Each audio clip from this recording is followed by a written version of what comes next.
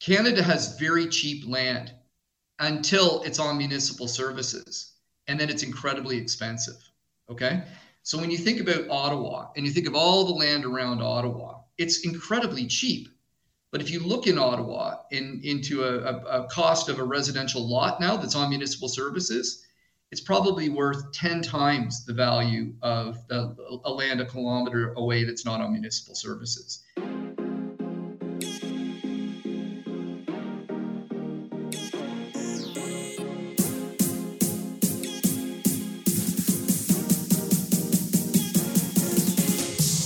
Hi everyone, thank you for joining us today. We have a very, very special guest.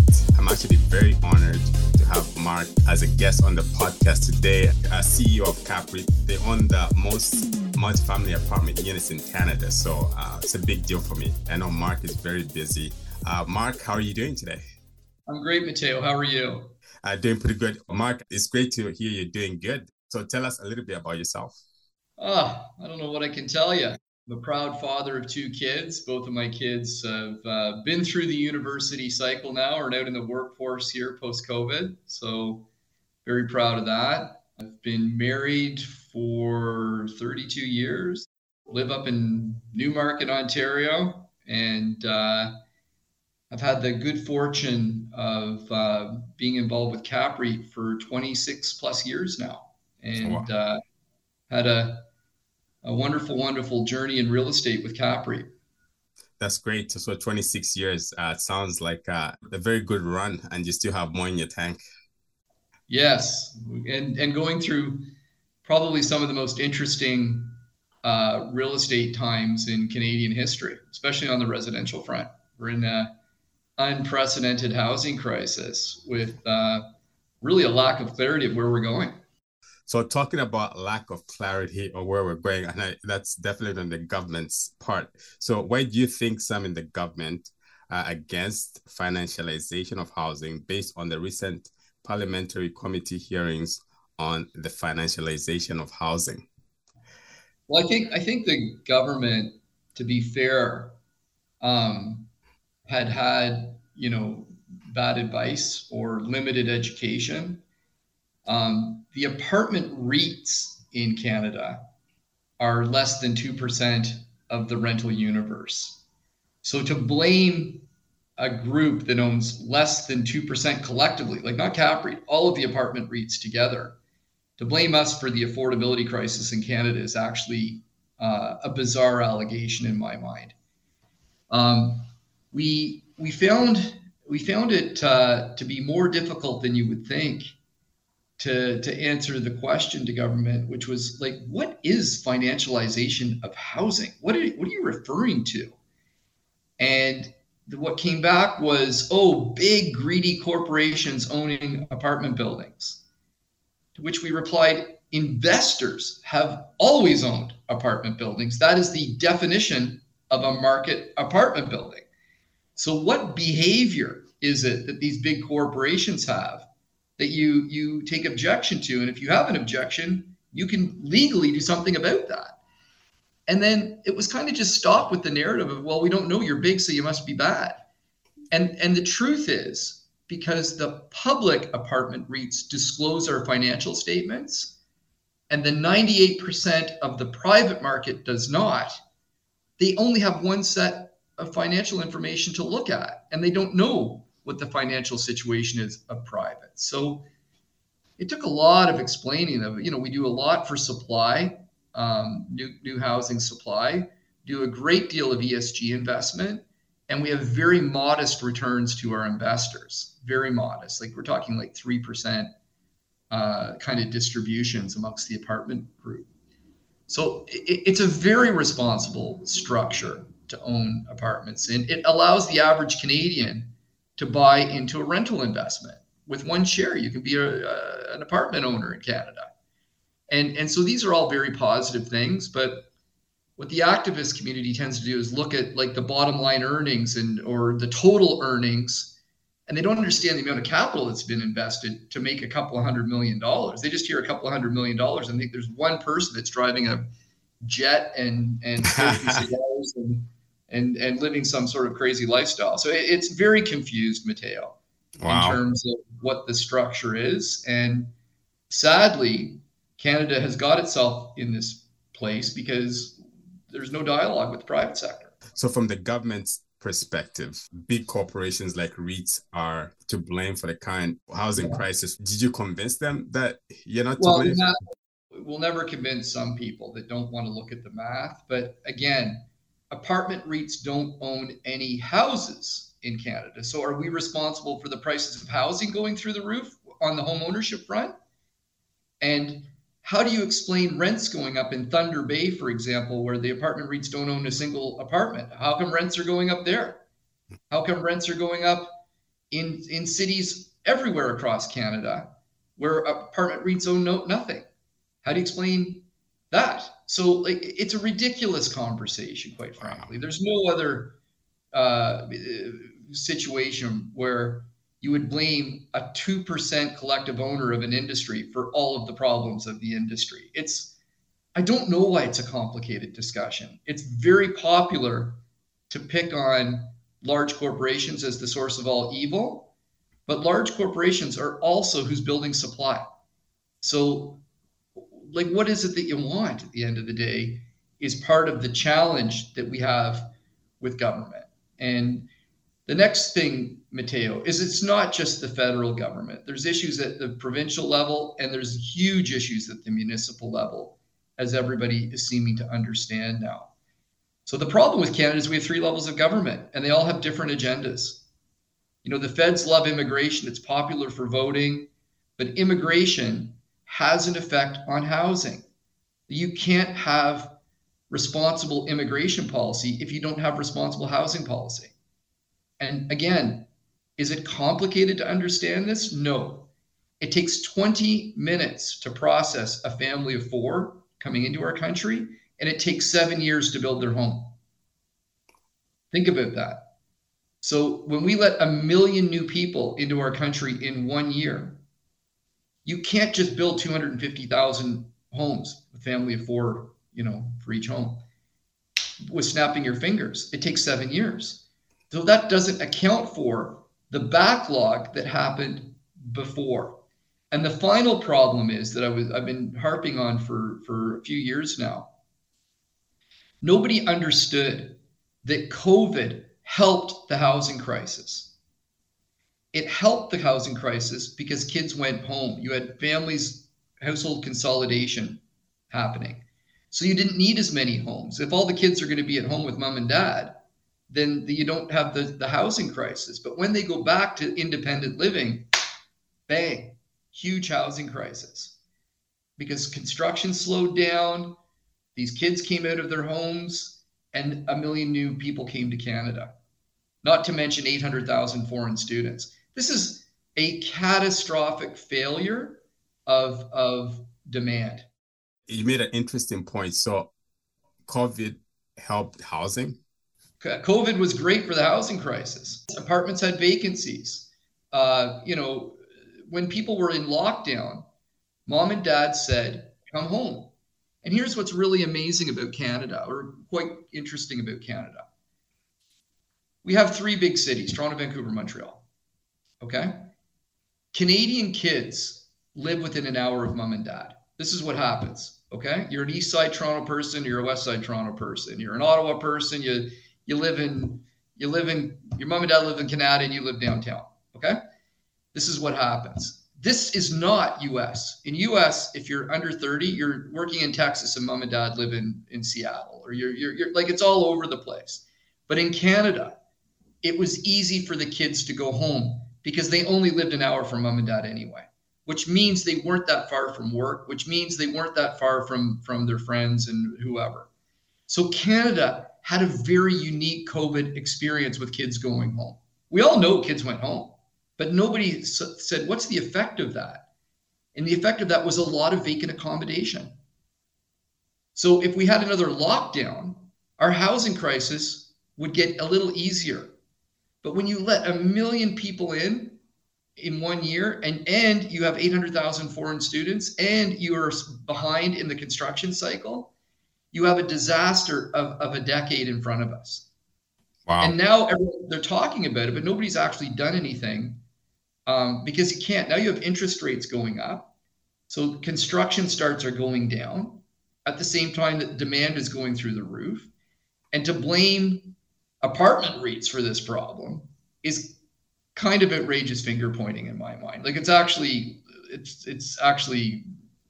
I think if you took the time to explain this to the average Canadian, they would get it in a couple of minutes if they cared. Yeah, I think it's that simple. So who's to blame then for the housing crisis? We are, as Canadians, we're all to blame. We're all to blame. Like we're all to blame for not holding our public officials accountable. And we're really to blame as a country at the municipal level. Canadians do not like development. They love immigration. As long as you're not building in their backyard, they're happy. And so this has been the big problem of the last decade, is that municipal politicians are worried about their next election and all they care about are ratepayers. So when a ratepayer hears they're going to build a 30-story building in my backyard and I'm going to lose my view or shadows, it doesn't happen. And so this is the big problem at the municipal level, and it's made 10 times worse at the federal level when there's not a responsible inflow of people. And the poor provinces are left to solve the problem, but they're the least involved in the solution of the supply of people and the supply of apartments and the demand for more people. It's a crazy system. We're all upside down. We're looking at the provinces to solve a problem that they have the least impact on. So talking about neighborhoods, I could see why people are resistant to new development in the neighborhoods. What needs to be done to change the perception of new development in neighborhoods? Well, forget about that. Let people have their own neighborhoods, okay? What we need to do is build new city centers, okay? Canada has very cheap land until it's on municipal services, and then it's incredibly expensive, okay? So when you think about Ottawa and you think of all the land around Ottawa, it's incredibly cheap. But if you look in Ottawa into a cost of a residential lot now that's on municipal services, it's probably worth 10 times the value of a land a kilometer away that's not on municipal services. So we need more municipal services, okay? So what do we do about that? Well, in the US, the private sector builds the municipal services and hands it over to the municipalities. In Canada, our development future depends on the municipalities, and they're not good developers. Like they're just not entrepreneurs. So when you have a crisis where you need more capacity, we need more municipal services, period. And if we look to the municipal employees to do this, good luck to all of us. They have no incentive, none. And in fact, it's a bit of a headache and they can't figure it out. The best example to look at, in my mind, is Dallas, Texas.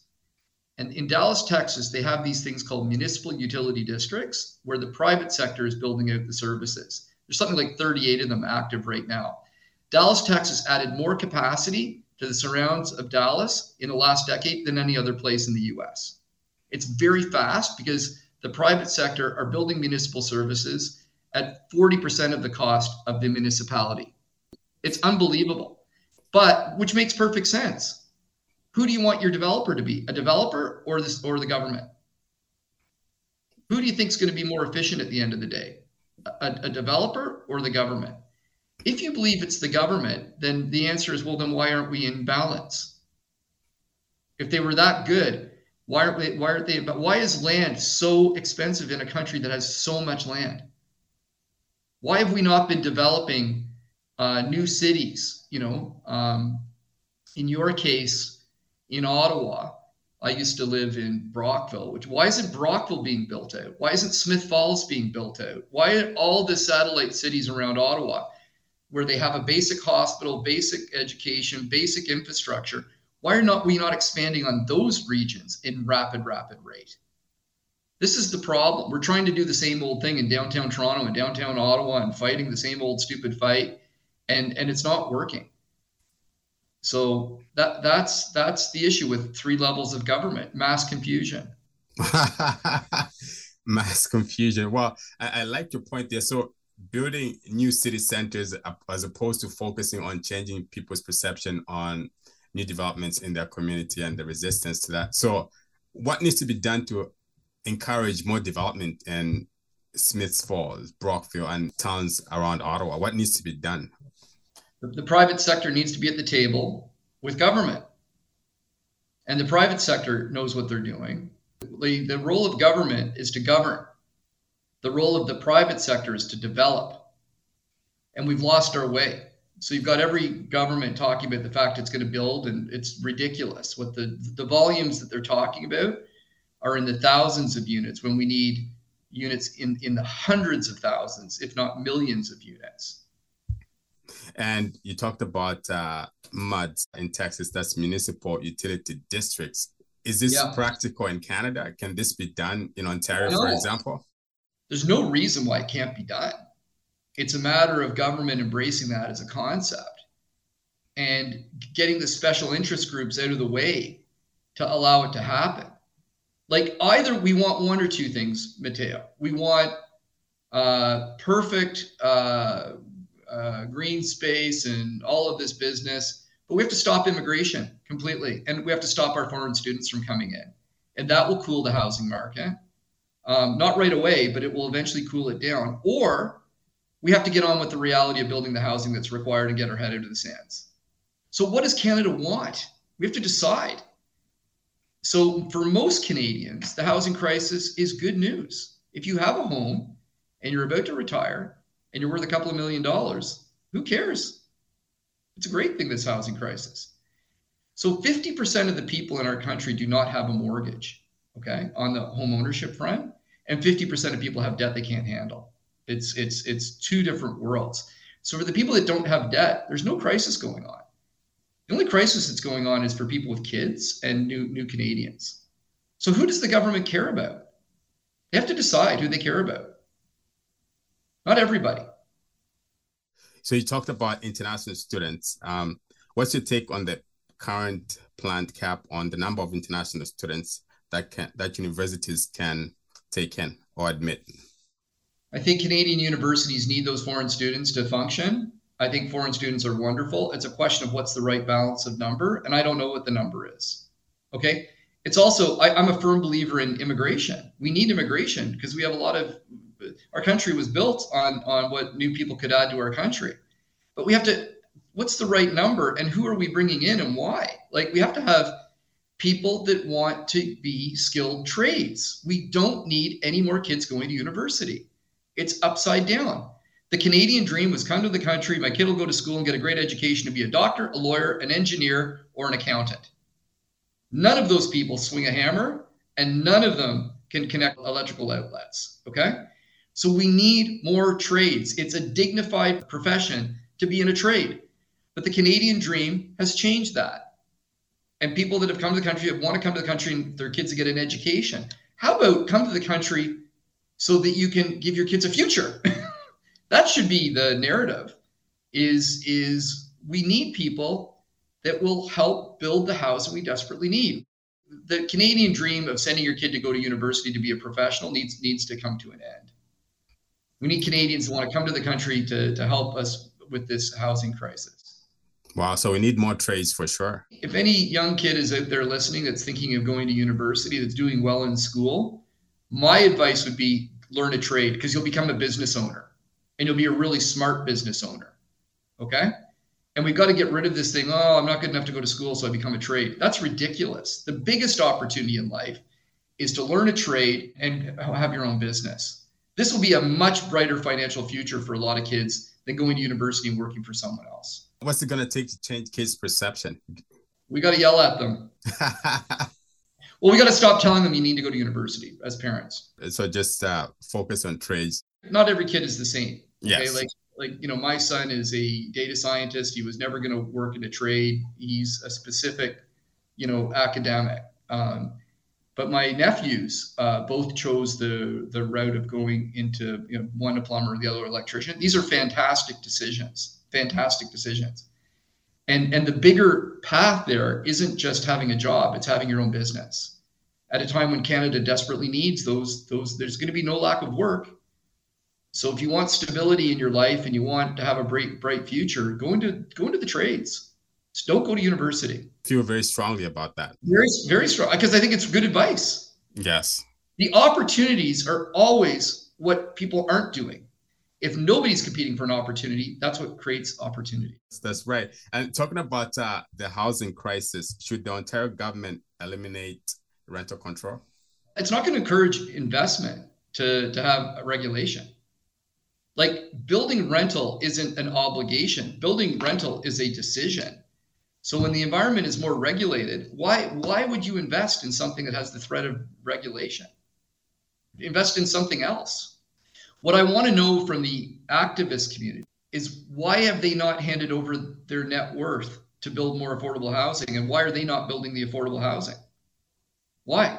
There's no law against them doing it. So why go after a group that has made that investment when they can do it themselves? It's a free country. You're allowed to do whatever you want. You want affordable housing? Take your house, sell it, and build affordable housing. Be a developer. Nobody's stopping anybody from doing it. Now, that's a bit of an extreme kind of example. But what I'm trying to get across, for Canada to be prosperous again, we all have to say, what can I do? Not what can the government do? What can I do to solve the problem? And this is the problem Canada finds itself in. We keep looking for government to solve a problem that government arguably made. You talked about regulation and activists. Is regulation a bad thing and activists a problem? It's too broad a stroke. Regulation is a good thing because the private sector can be opportunistic. We need regulation of behavior, 100%. Many activist activities are well-intended and are correct, okay? What I'm talking about is let's stop fighting with one another and let's look at the reality of what the situation is. So if you know the argument is housing rental should have no profit, then it should be null non-profit. And that same community that's asking for that should be part of that solution. That's very good. And what needs to be done to change society's view of landlords who can sometimes be perceived as ripping off the poor? Well, I hate the word landlord. It sounds like some guy in a throne in England, okay? But not all people are the same. Can you imagine where a world where I categorized a certain group as being a certain way? That's called racism. It's called or it's called discrimination, or it's called labeling, okay? No, it's not right. There's a lot of really good housing providers out there that are really trying to do the right thing, that are doing good things. And there's some really bad ones. So the bad actors, there needs to be regulation to keep them accountable and hold them in check and to make them go away. But like all people, there's good and bad. And it's terrible to categorize a group as being a certain way. And I think it's incredibly unfair to call all housing providers, you know, a certain phrase. It's just as bad to characterize all tenants as being a certain way. That's a terrible thing to do. Like there are good actors and there's bad actors. And on the tenant side and on the housing provider side, there needs to be ways of holding both groups accountable. You know, I'll tell you a kind of personal story that happened to us recently. In the news, we had a building manager that was shot by a tenant who didn't like how they were being treated. They bought a gun, they went across the street, and they attempted to kill the building manager. It was in the news here in Toronto, okay? And the person was arrested. It was on video camera footage. It was pretty straightforward situation. And that tenant has the right to go back into the building. The tenants that live in this particular building are terrified, obviously, of this person coming back if they get released on bail. And can you imagine the site person that there was an attempted murder on, knowing that this person has the rights to go back in the unit? And we had absolutely no right at all to deal with this person, okay? So tell me how that's fair. So when it comes to regulation and fairness, we need ways on both sides of the fence to deal with extreme situations and stop just focusing on, you know, particular situations of generalized behavior. Regulation is good when it's well thought out, very good. It's needed. Human beings need to be governed by the law, and regulation is just the law. What we're talking about is taking away, you know, basic business property rights to discourage investment. That is not a good idea for Canada that needs rental. Wow. That's a pretty extreme. It's a true story. Wow. And the building manager is okay. The building manager is okay. That's good to hear.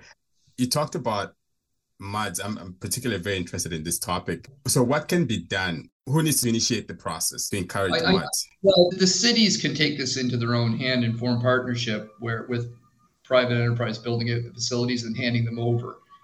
They're not likely to do that, okay? So the province is likely to be the best party to make that happen, but the feds can also make that happen. So the reality is we need capacity for our housing. And part of the reason that land is so expensive is we have limited municipal services.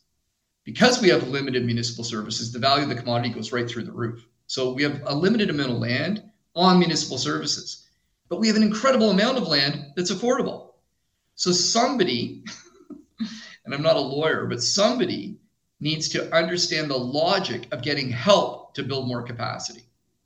Whether that's the provinces, whether it's the feds, or whether it's the municipalities, this needs to be addressed across the country to solve a country national problem.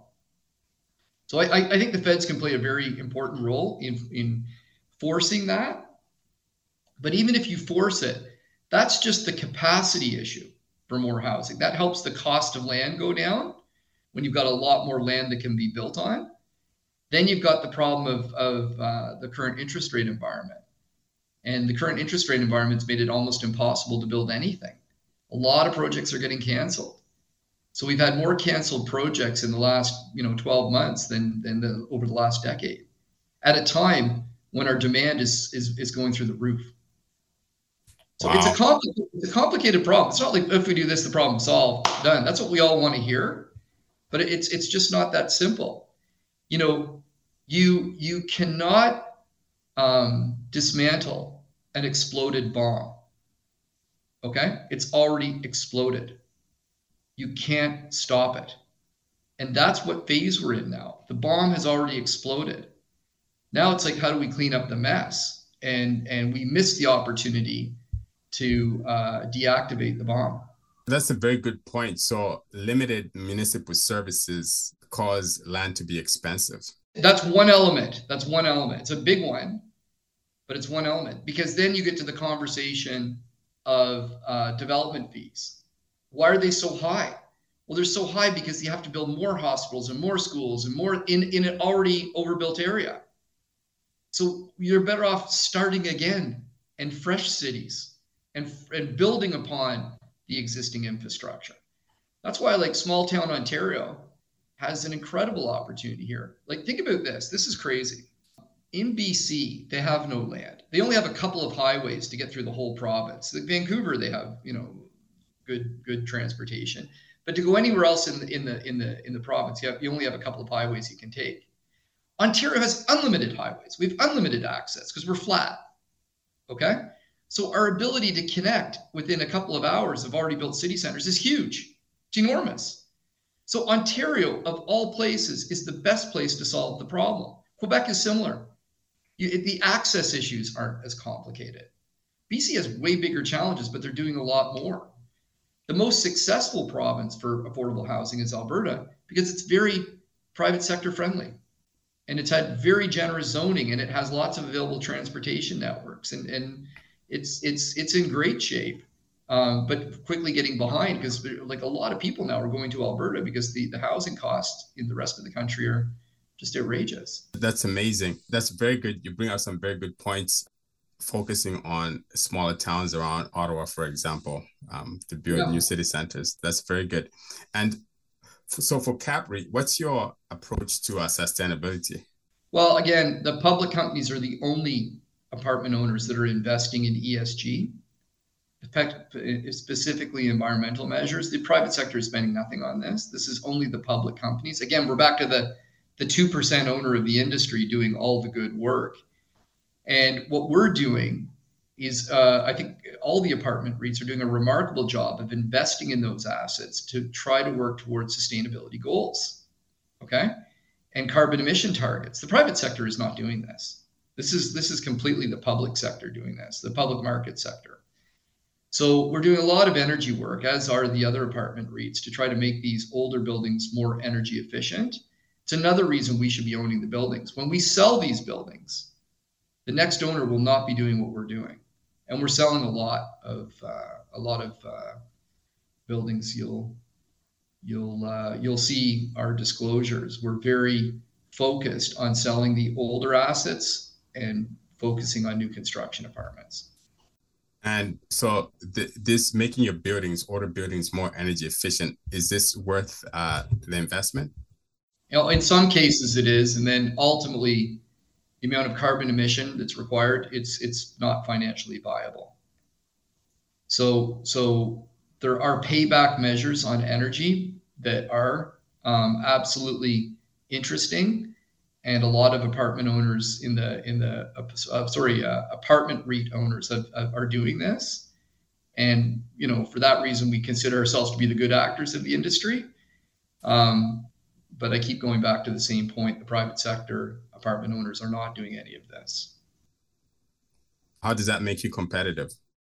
The competition is really the competition for tenants, and that competition is because of the housing crisis, not that difficult. Okay. It's the decision to spend money that we don't have to spend that makes the returns lower in the public markets space than it does in the private sector. That's very good. Well, Mark, it's been a great chat with you. You brought up some very good points here. I need to go back and listen to the whole conversation again. Thank you very much for taking the time. Mateo, thanks for taking the time to reach out to me. Have a great week. You as well. Have a great rest of the week. Thank you. Bye, Mateo. Bye-bye.